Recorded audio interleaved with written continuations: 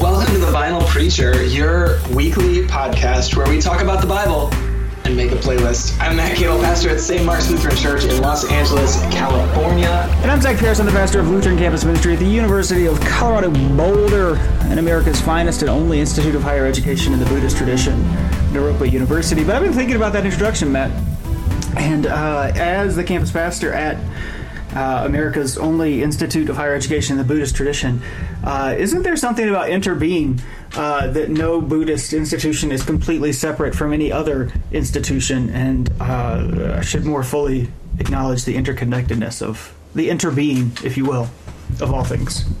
I have no idea what you just said, but I'm going to introduce our two guests on the podcast today. We've got guests here from another podcast. It's like the multiverse. It is like the multiverse. It's somewhat related to what you just said. Did we get the working preacher? We did not get the working preacher. Good. I don't want him on this podcast. The working preacher. No, we've got two guests from Irenicast. And I'm going to let them introduce themselves and their context a little bit. Hi, I'm Bonnie Rambob. I'm co-pastor at Parkside Community Church in Sacramento, a little south of Sacramento, UCC, I think I mentioned. So I feel like this is awesome to be in this interconnected space with all of these different traditions interacting. So thank you so much for the invite. And this is Casey Tenen. I'm the pastor of Loomis UCC, which is about 30 minutes east of Sacramento.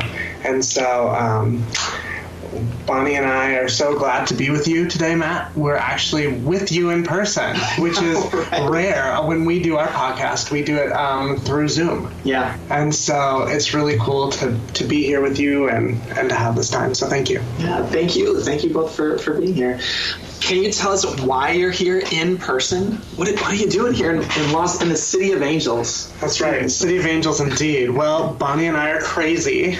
Yeah, we with one of our other co-hosts, Alan, have done a lot of youth stuff together, because all three of our churches don't have lots of teenagers, and so we felt like it was better if we worked together, right? And so Alan's in Elk Grove, Bonnie's in Parkside in South Sac, and I'm in Loomis, and so our teens created a youth group, and they call themselves El Parcas. El Parcas. And so we brought 15 teenagers down here for a service project, and just to be together, to help our young people see that you don't have to be rich and powerful to change the world, you just have to be willing. Mm-hmm. And so we are trying to put them in situations where they can encounter people who saw a need and met it, right? That's what vocation is. Mm-hmm. Your greatest passions with the world's greatest needs. And so we're just trying to help our young people begin to imagine what their vocation might be. Yeah, Very cool. Well, Zach, I know that you two brought an immersion group to Los Angeles. I did. Years ago now. Just a couple of years ago. And we just talked to, what was it, like 2 weeks ago? We talked to Pastor Ray Ranker in Maryland about trips with campus ministry students. I guess we all do these, so we think they're valuable. Why are they valuable? Why is it worth doing these trips? Sometimes I ask that question honestly, because sometimes I get pushback from folks in the congregation that aren't connected to it at all, or at least questions, in a neutral sense of like, why are we spending all this money on trips? I don't know if you want to ask us when we're right in the middle of one. Yeah, right? Yeah. We're a little tired. Yeah. But yeah, I think taking youth out of a context that they're so used to, they're just embedded in routine, they don't often look up to see what's around them, and removing them from that context to a place where they're looking, it's new. So everything is fresh and alive, and they're connected in ways that they wouldn't be at home. We try to do local things too. They know what's in the Sacramento area. They're aware of justice issues that are going on there. But coming down here, we're noticing a different kind of awakening that goes on. Plus that connection with one another, the bonding that happens. This is where lifelong friendships are made. Yeah. And I think it connects them to the larger church, right? So we have been doing lots of Catholic things, right? I mean, Wednesday we were with Catholic workers having dinner. We served in a soup kitchen that is Catholic, St. Francis Center.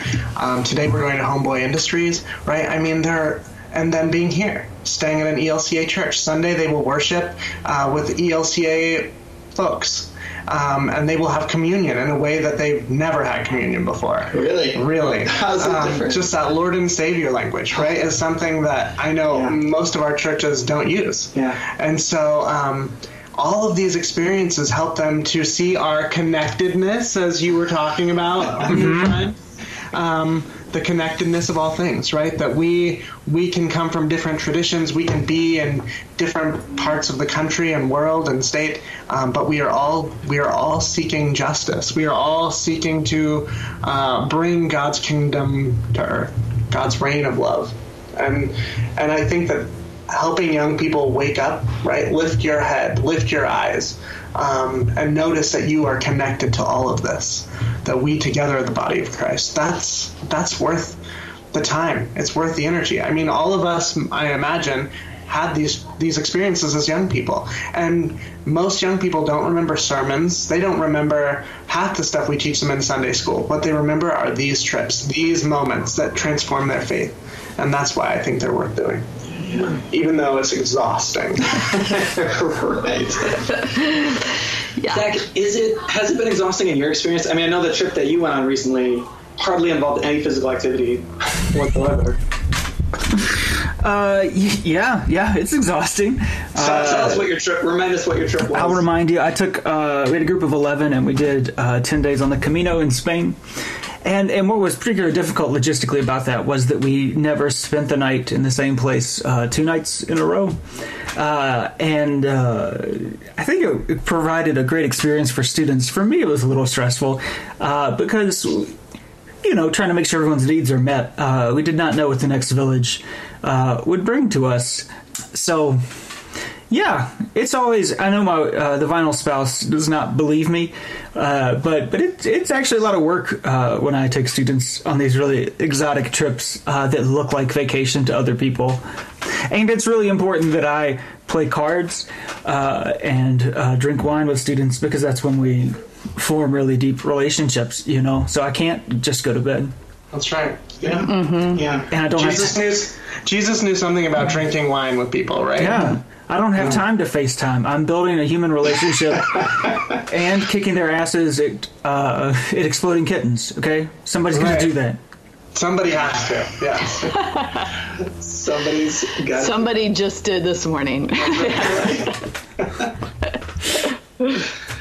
Well, Casey, you talked about seeking justice a little bit. I know that you wanted to talk about some of the stuff that we're doing in our own context year-round outside of trips. So maybe you could talk about what you guys are each doing in your context that you're most excited about, whatever you're most excited to talk about. So I often, on our podcast, defer to Bonnie because in my mind, I call her Bishop Bonnie, And so I would love to hear from you, Bonnie. You really have championed, and I mean, literally, Bonnie and I have been together almost for a week now doing other things.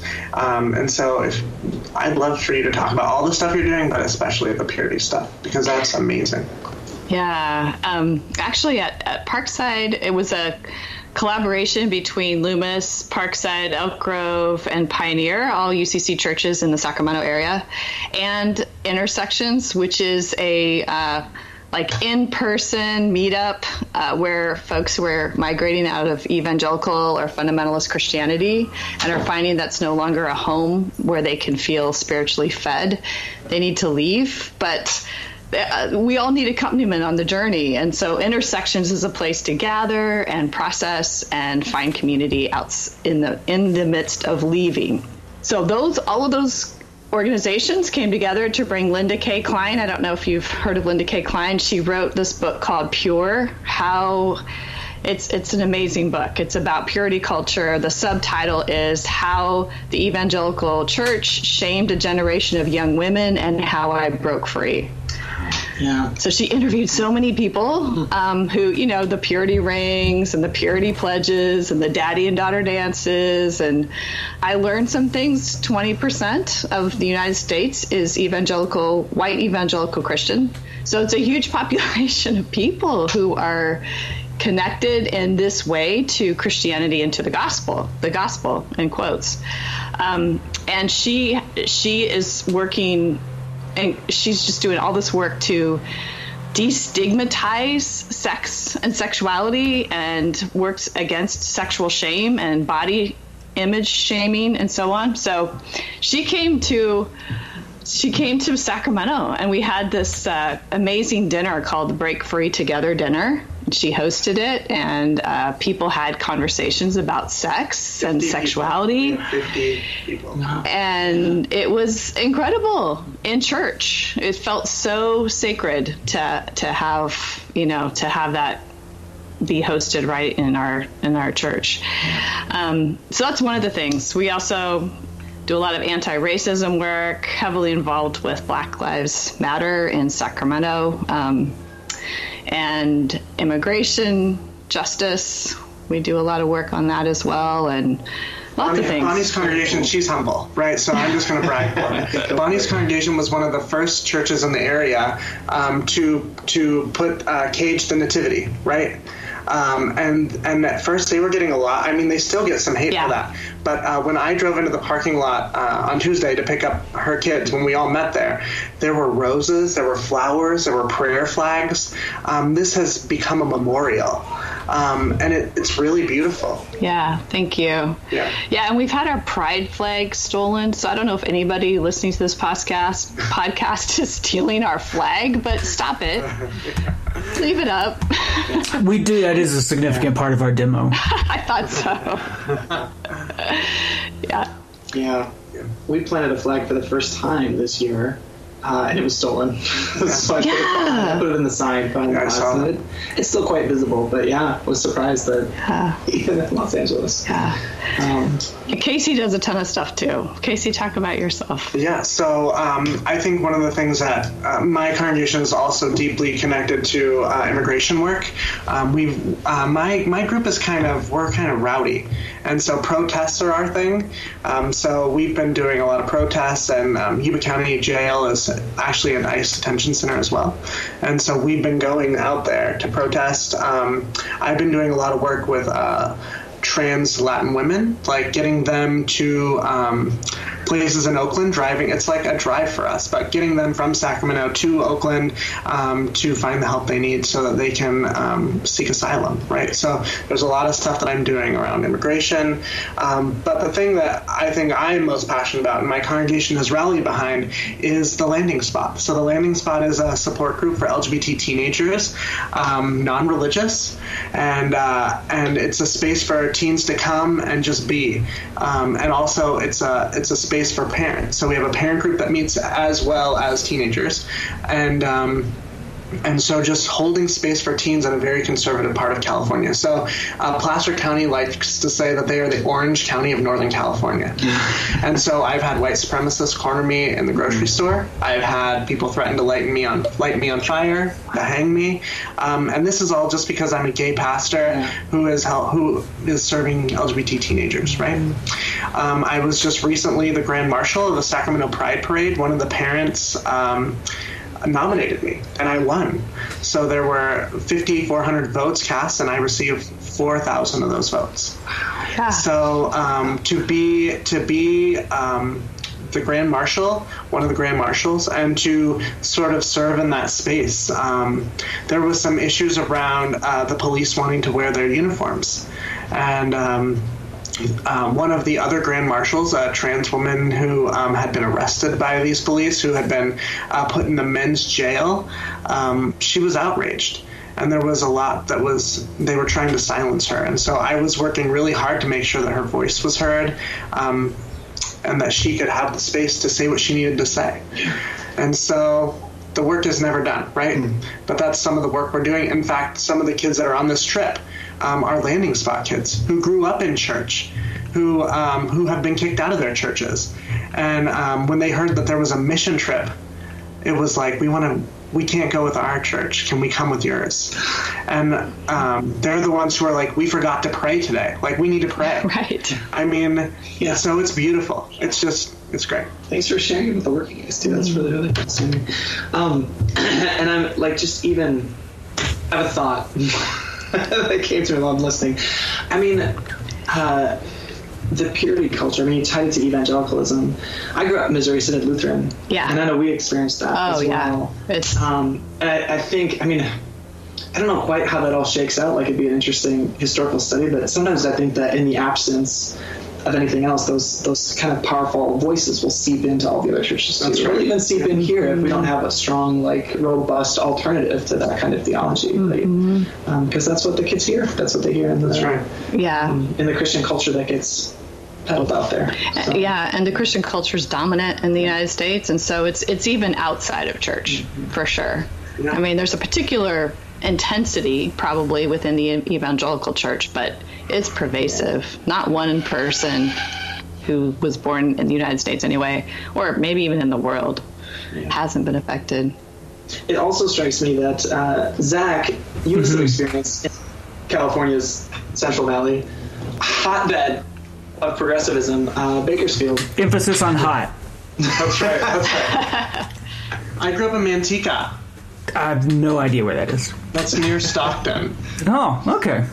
I spent, my first call was the pastor of Emmanuel Lutheran Church in Bakersfield, down in Kern County, where it was incredibly hot. And, I try to be political when I talk about Bakersfield.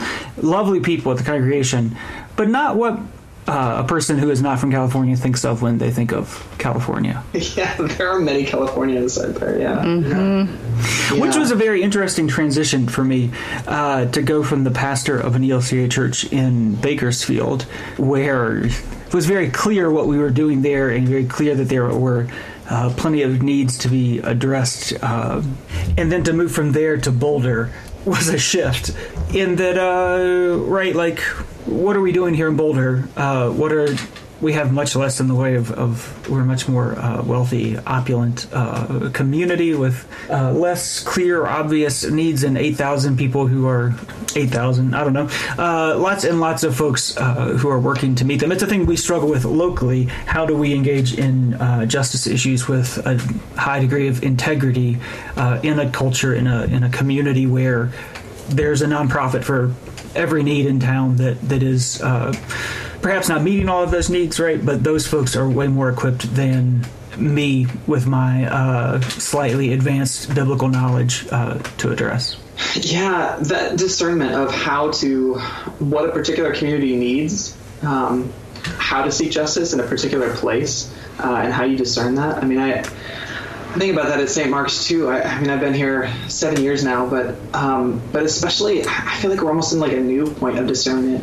You can sit in our parking lot and see construction on 3 or 4 different apartment complexes that are replacing single family homes. In so many ways, the wave of gentrification has already crashed in our neighborhood. So what do we do? Do we there are moments when we're going to fight certain things, but is there also an approach where we create something, where we try to build some new relationships, and what would that look like to do that in a way that's just and equitable? And it's a weird place. It's a weird place to be. So you're always kind of discerning, and even when you stay in the same context, in some places that context changes so rapidly. You're constantly reassessing, what does this community need now? What does justice look like here now? Because it might look different than it did even 5 years ago. Yeah, and working, one of the ways that happens for us is working on campus. One of the real benefits and strengths of campus ministry is that I get to be on campus and I am not employed by the university, so I can't get fired by them.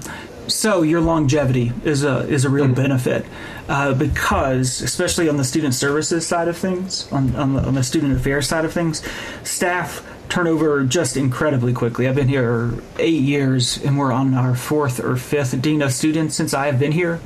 Wow. And so when I first got here, there was a way we engaged, and we were working with the dean of students, and we had this clear way we were going to work together. But then that dean of students left, and there's a new one, and everything changes. And so you got to plug in with that. But also knowing that it's going to change. It's not going to be a forever, and you got to constantly figure out how to engage with the thing that is constantly changing. Well, I wonder if our texts for Sunday, August 25th. Matt, first, I have a couple questions. Could help us navigate, yes. Number one, Matt, I have a question about what I perceive to be the greatest injustice in the Sacramento area. I apologize to our listeners. We've had way too many Sacramento area folk on the podcast recently because we had Casey from UC Davis on. But my primary question is the greatest injustice that I perceive in the Sacramento area is the injustice of Vlade Divac as the general manager of the Sacramento Kings. Seems like it's been a real travesty. Thoughts, feelings, emotions? I definitely have no comment about this. Fantastic. I'm sorry, but all I've done really with the Kings is block the game from people who wanted to go to Kings games after Stephen Clark's murder, and Black Lives Matter was very involved in protesting. So again, so sorry. I have no worries. My favorite color is purple. Does that matter? Yes, that matters a lot. There you go. And then finally, Matt, I have a question for you that I've been holding on to for the past 20 minutes. Are you down with UCC? Yeah, you know me. Thank you. We're a professional podcast. Award-winning, Matt. Award-winning. We stay focused. It's good. It's good. Time for the texts. Ding it. So our first reading. Well, Zach, you might have a different reading. What's your because you have the semi-continuous. That's right. I got Jeremiah. Okay, I'm gonna let you run with that for a few moments, and then we'll look at these complimentary texts. Matt, we're continuing the semi-continuous semi-prophets. Starting off with Jeremiah, the first chapter of Jeremiah, getting the call of Jeremiah. Now the word of the Lord came to me, being Jeremiah, and said, before I formed you in the womb, I knew you. Before you were born, I consecrated you. I appointed you a prophet to the nations. Then I said, Lord God, truly I do not know how to speak, for I am only a boy. And Jeremiah was at that point the first person of God who ever responded to the call of God by saying, I do not know how to speak. Just kidding. That's a Moses allusion there, right? Moses is like, stutter. Here, Jeremiah says, I don't even know how to speak, for I'm only a boy.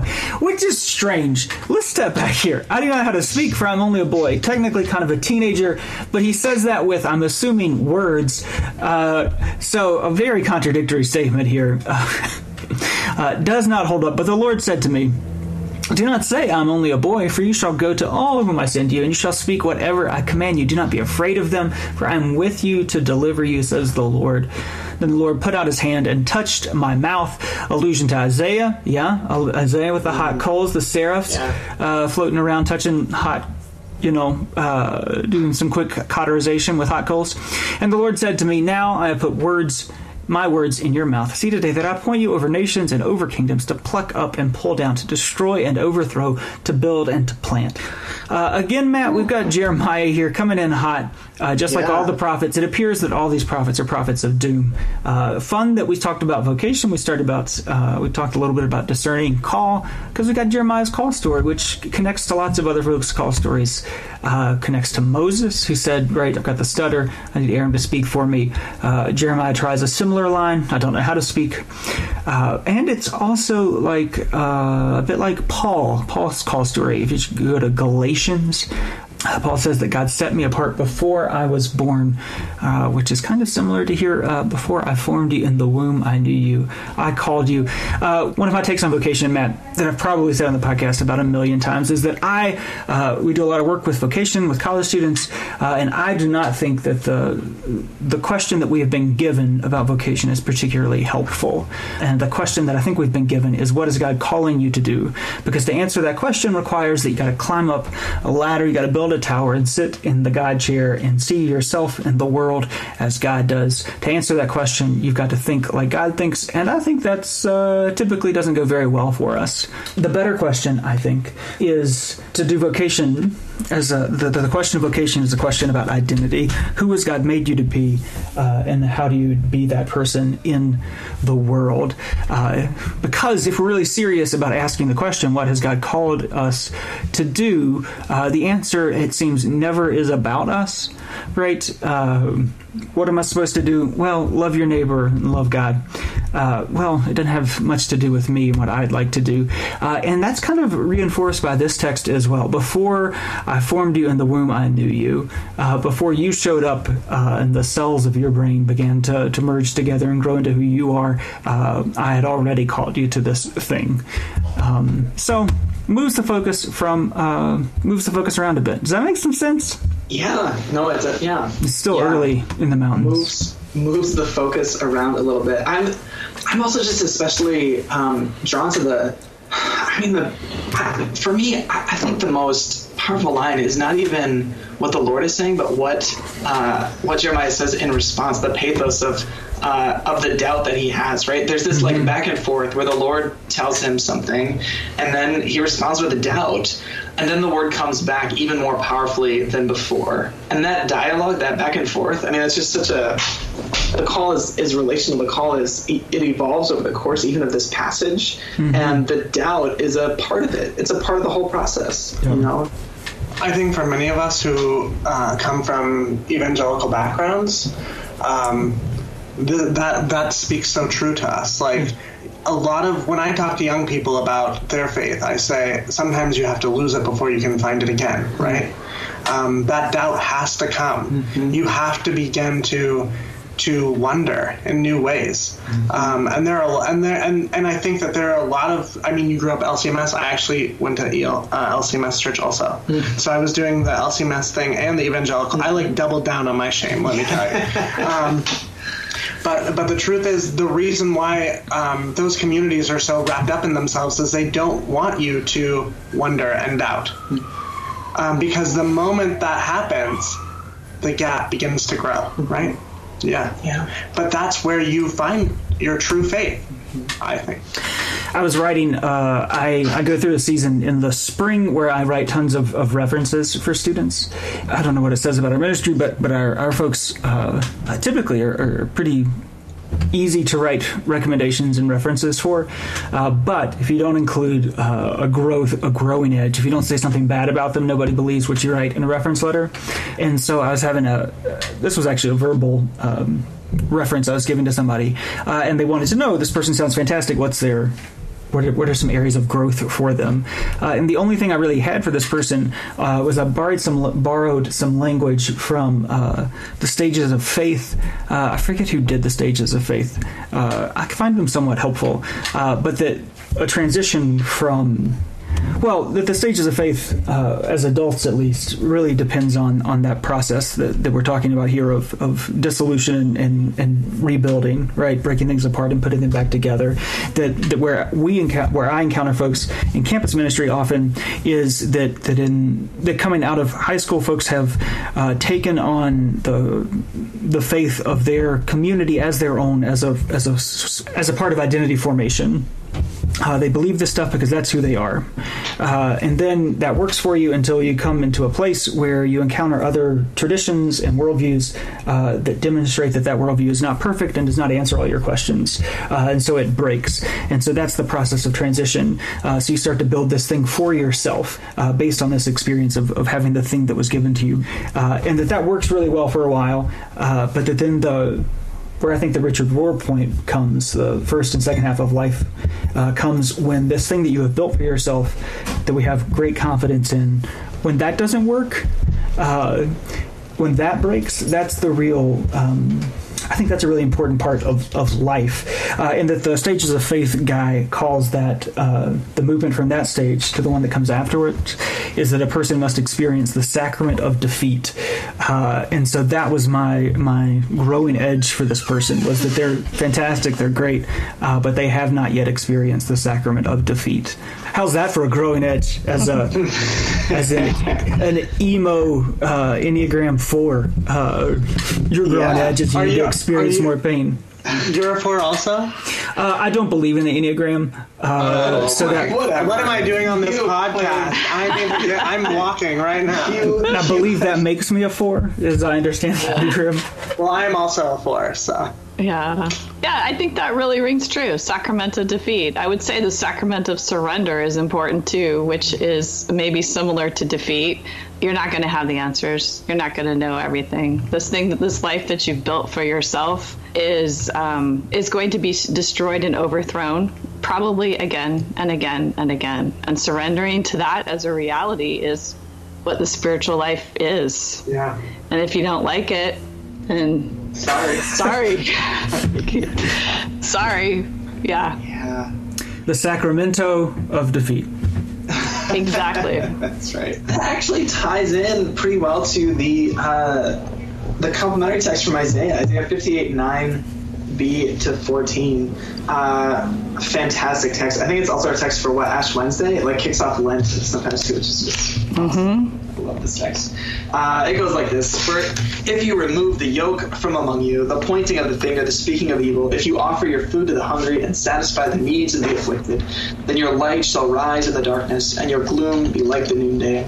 The Lord will guide you continually and satisfy your needs in parched places, and make your bones strong. And you shall be like a watered garden, like a spring of water whose waters never fail. Your ancient ruins shall be rebuilt. You shall raise up the foundations of many generations. You shall be called the repairer of the breach, the restorer of streets to live in. If you refrain from trampling the Sabbath, from pursuing your own interests on my holy day, if you call the Sabbath a delight and the holy day of the Lord honorable, if you honor it, not going your own ways, serving your own interests, pursuing your own affairs, then you shall take delight in the Lord, and I will make you ride upon the heights of the earth. I will feed you with the heritage of your ancestor Jacob, for the mouth of the Lord has spoken. Word of God, word of life. Mm-hmm. I mean, there it is again, this rebuilding, repair, restoring. It assumes that something has been broken, and I imagine it will be broken again, that this is a thing that happens. Yeah, but before it was broken, there was a before the ruins. Yeah. Mm-hmm. Right? Yeah. And I think that may be why the pointing of the finger is one of the first things that are mentioned in terms of removing the yoke. Because I think, we can point the finger in so many different directions, including to the before the ruins, and then the ruins, and then, And at one time, that was a life-giving community that is now in ruin and has to be rebuilt. Yeah, what a line. The pointing of the finger. My favorite line in that text. And how quickly we do that, right? I mean, we see that in our political sphere right now. Mm-hmm. A lot of pointing of the finger of what is the reason that things are broken. Hey, which finger? Right. I want to throw the middle finger. Right. But yeah, I mean, this whole idea of returning to something that never was actually. To be fair to Isaiah, egg whites are incredibly healthy.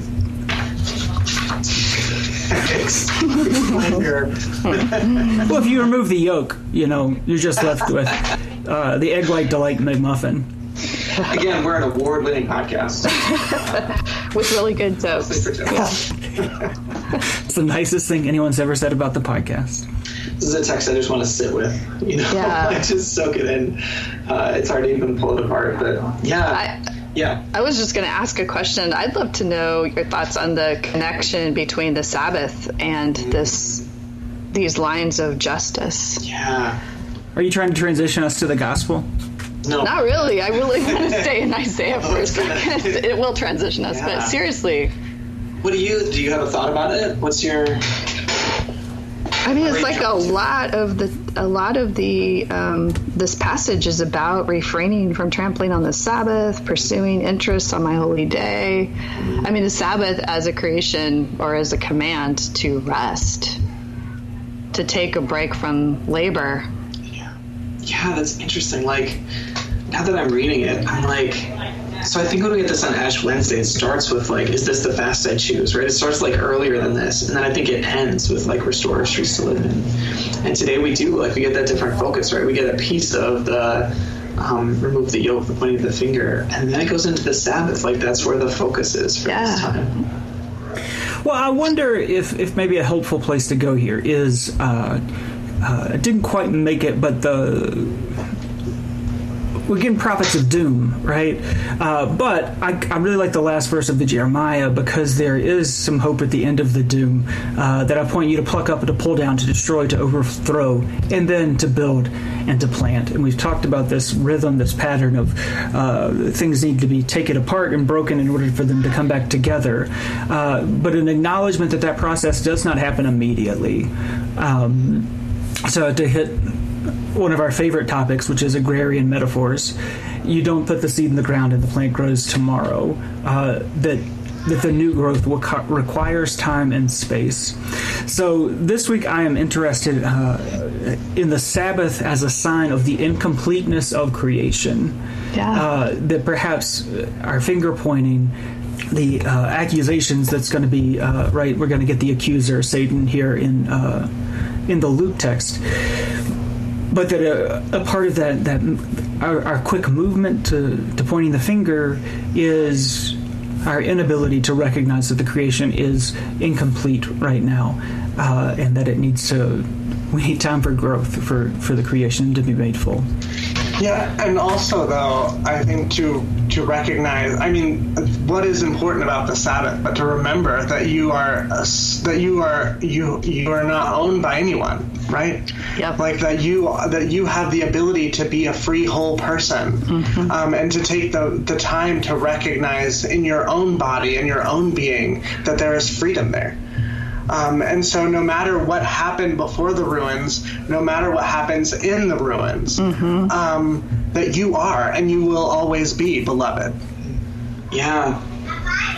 I was just jotting down two things about the Sabbath that resonate for me. I mean, and I think one of them is connected to that. You are not owned by anyone. The Sabbath is like this equalizing force. Yeah. It's like this equalizing moment. The rest of the week, we're all in these different positions, grappling for position. But the Sabbath ought to be this equalizing moment.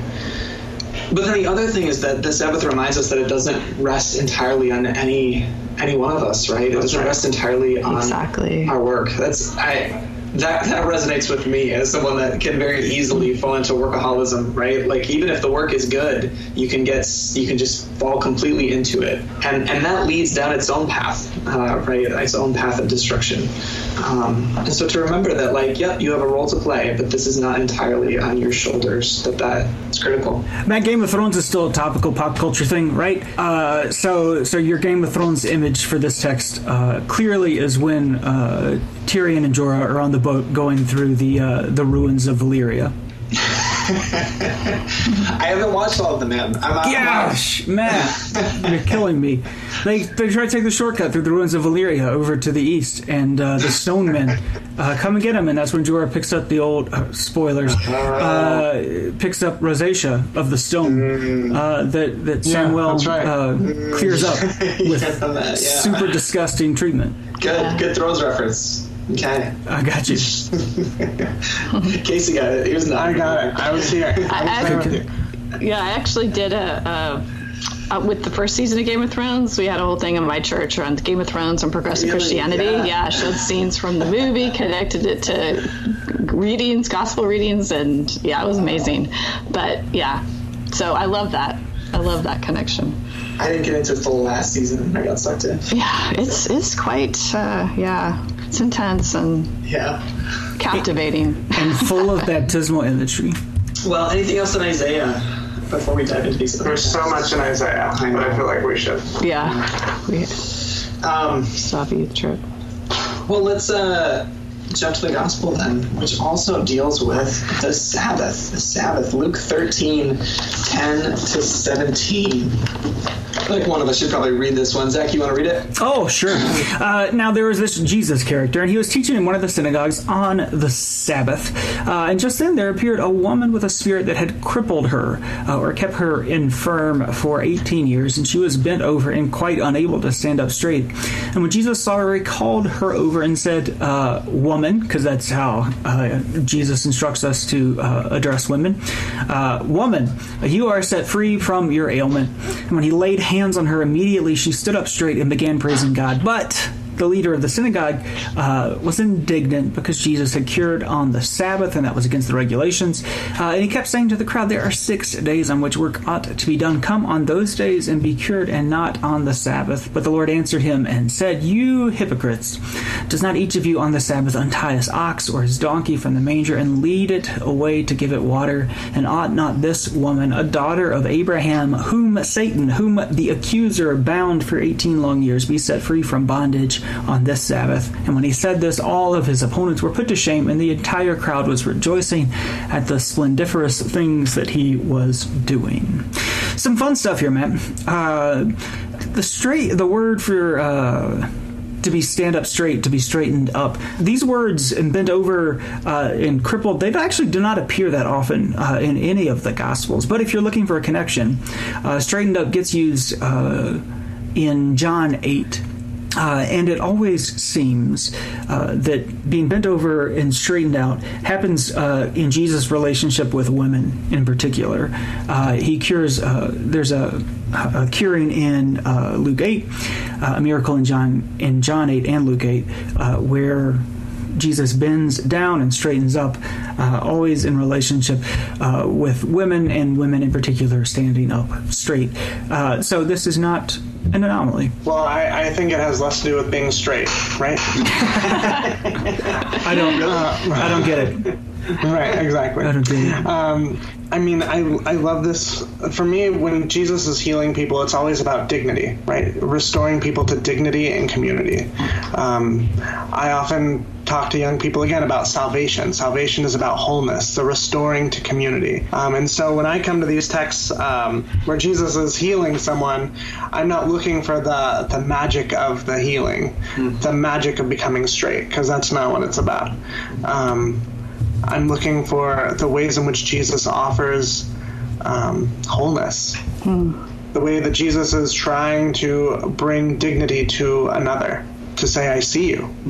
Yeah. I don't think it's any accident that these stories are about women. Yeah. I think, how long does it take? I'm just going back to Isaiah. How long does it take for the pointing of the finger and the speaking of evil towards people to bend them over? Yes, come on. And I mean, even this is a passive. This is used, at least in the translation. I haven't gone back to look at the Greek, but she was bent over. She was bent over. That's different than she, bent herself over, or some kind of there's a spirit, there's an accuser. Yes, that's right.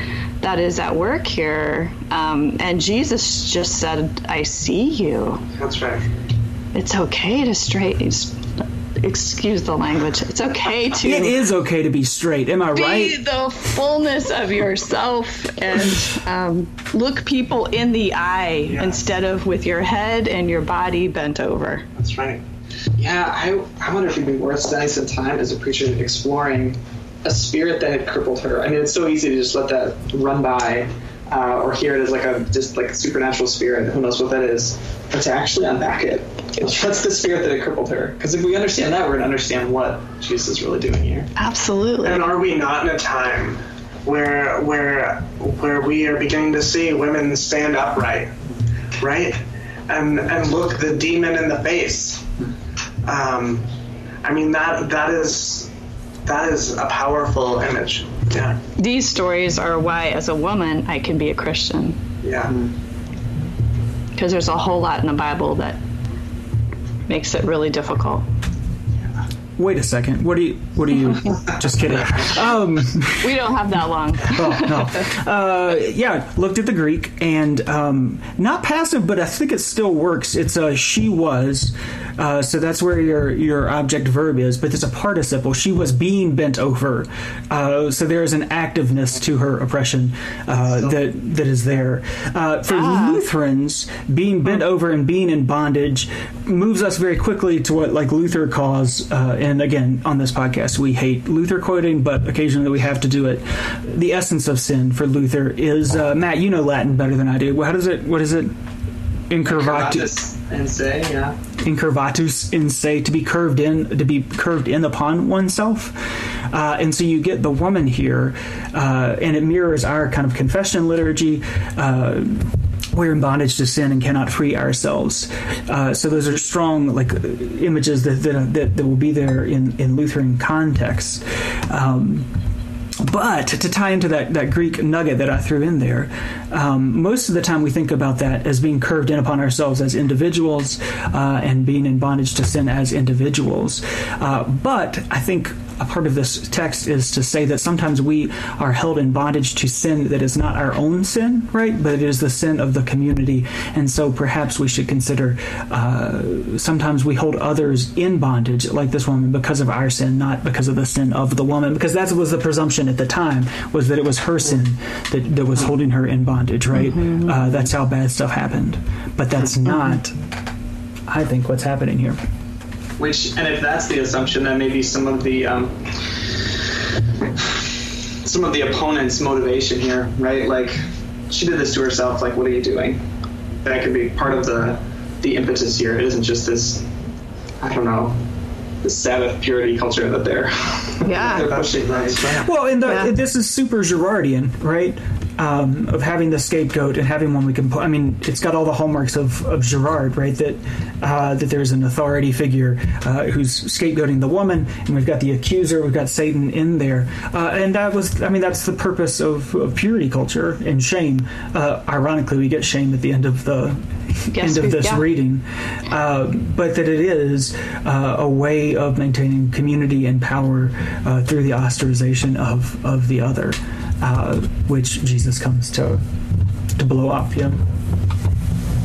Yeah, I think there's this contrast between guilt and shame that a lot of social or psychologists and researchers use, where shame is believing that a person is bad inherently, right, and guilt is realizing that your behavior was bad or wrong, and it's kind of a motivator to change. Mm-hmm. And I see Jesus here when he's pointing out something. He's pointing out wrong behavior.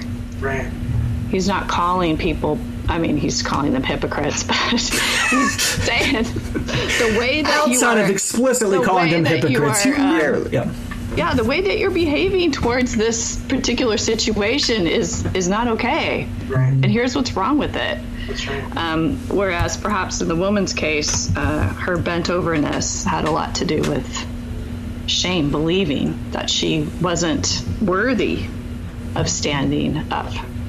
This text is really going to work for you, dear preacher, in your context, because, you can ask this literally. Who among you do not untie your ox or donkey from the manger? At least in my context, we have a lot of ox owners, and we've got a lot of asses. So that should be pretty easy for us. You have a lot of Subaru Outback owners, I think. That's correct. So maybe you could tie that in somehow. Actually, they don't really. Do they make the Outback still? The Outback really fallen out of favor recently, but that's too bad. Yeah, you gotta get that cross track.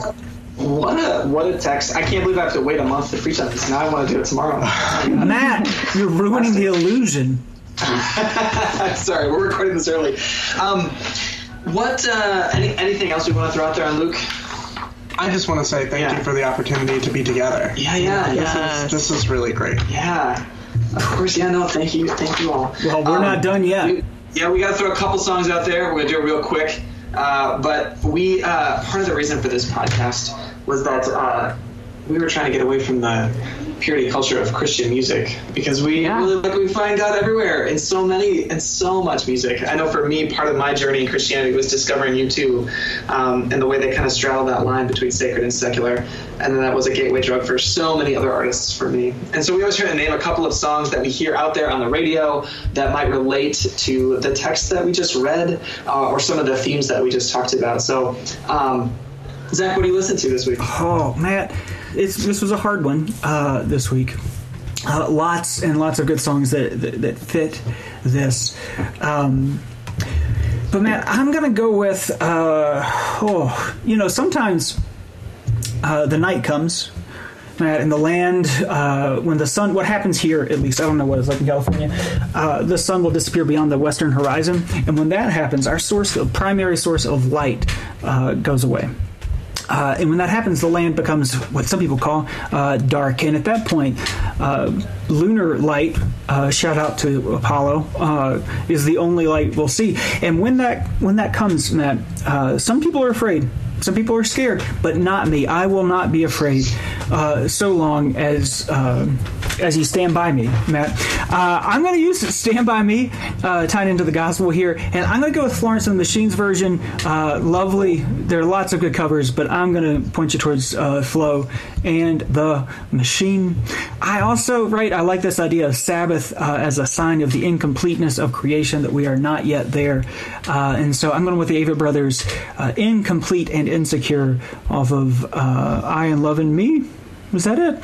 And then finally, Matt, I like the agrarian tinge of hope at the end of Jeremiah, that you are called not just to destroy and overthrow, but to build and to plant. So I'm going with a song called Where This Flower Blooms by Tyler, the Creator, and Frank Ocean. Check it out. Awesome. Thanks for those.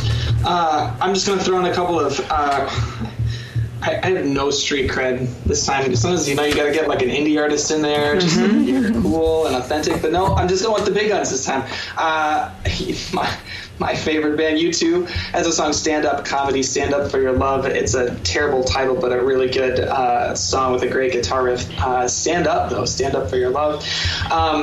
Springsteen's My City of Ruins, which is a beautiful, beautiful song that I think relates both to Isaiah and to this gospel. The chorus is "Come on, rise up," but exploring the city of ruins that Isaiah talks about. And then Beyonce's Spirit from The Lion King that has "Rise Up" over and over and over again. I got to throw it on there again. Beyonce's Spirit. I have just two, which is Cyndi Lauper, the good old True Colors, right? Especially from the Isaiah text, but this idea that just notice where you've been, notice what's in you. You are beautiful. And the gospel reading too, I guess. And always Bob Marley's Get Up, Stand Up. Nice. For me, it's Roar by Katy Perry. Nice. Yes. Especially for the gospel reading, and then for the other reading, the other two, Jeremiah and Isaiah, I like "Ring of Fire" by Johnny Cash. Yes, Johnny Cash. Love it. Johnny gets on here more than you would think, Matt. Well, Johnny's deep. Yeah. No, he really is. Like, I used to, when I was growing up, I'd always say, like, oh, I like all kinds of music except for country. Because I discovered Johnny Cash, and I was like, okay, I'm in. What else you got, country music? I'm in. That's awesome. Thank you. Thank you both for being on the podcast. I really appreciate it. Thanks for taking the time. I know it's a busy week for you also. Thanks for having us. Yeah. We should be off. One last quick question. Have you all been able to bathe since you've been there? Yeah. That is an essential. We're with 15 teenagers. Wait a second. You're telling me it's an essential thing that your hosts provide bathing opportunities for you? Whatever, Zach. We didn't have the shower when you came, all right? We didn't have it built in. We built it after I ran my entire group through the shower in Matt's apartment. Thanks a lot, Cesar Chavez. Your listeners, thanks for tuning in. Also, be sure to check out the Irenicast. You can find it on iTunes, I know. Podcast, Irenicast. Anywhere you can find podcasts. That's right. Yeah. Awesome. Yeah. Cool. Well, it's been real. It's been real vinyl.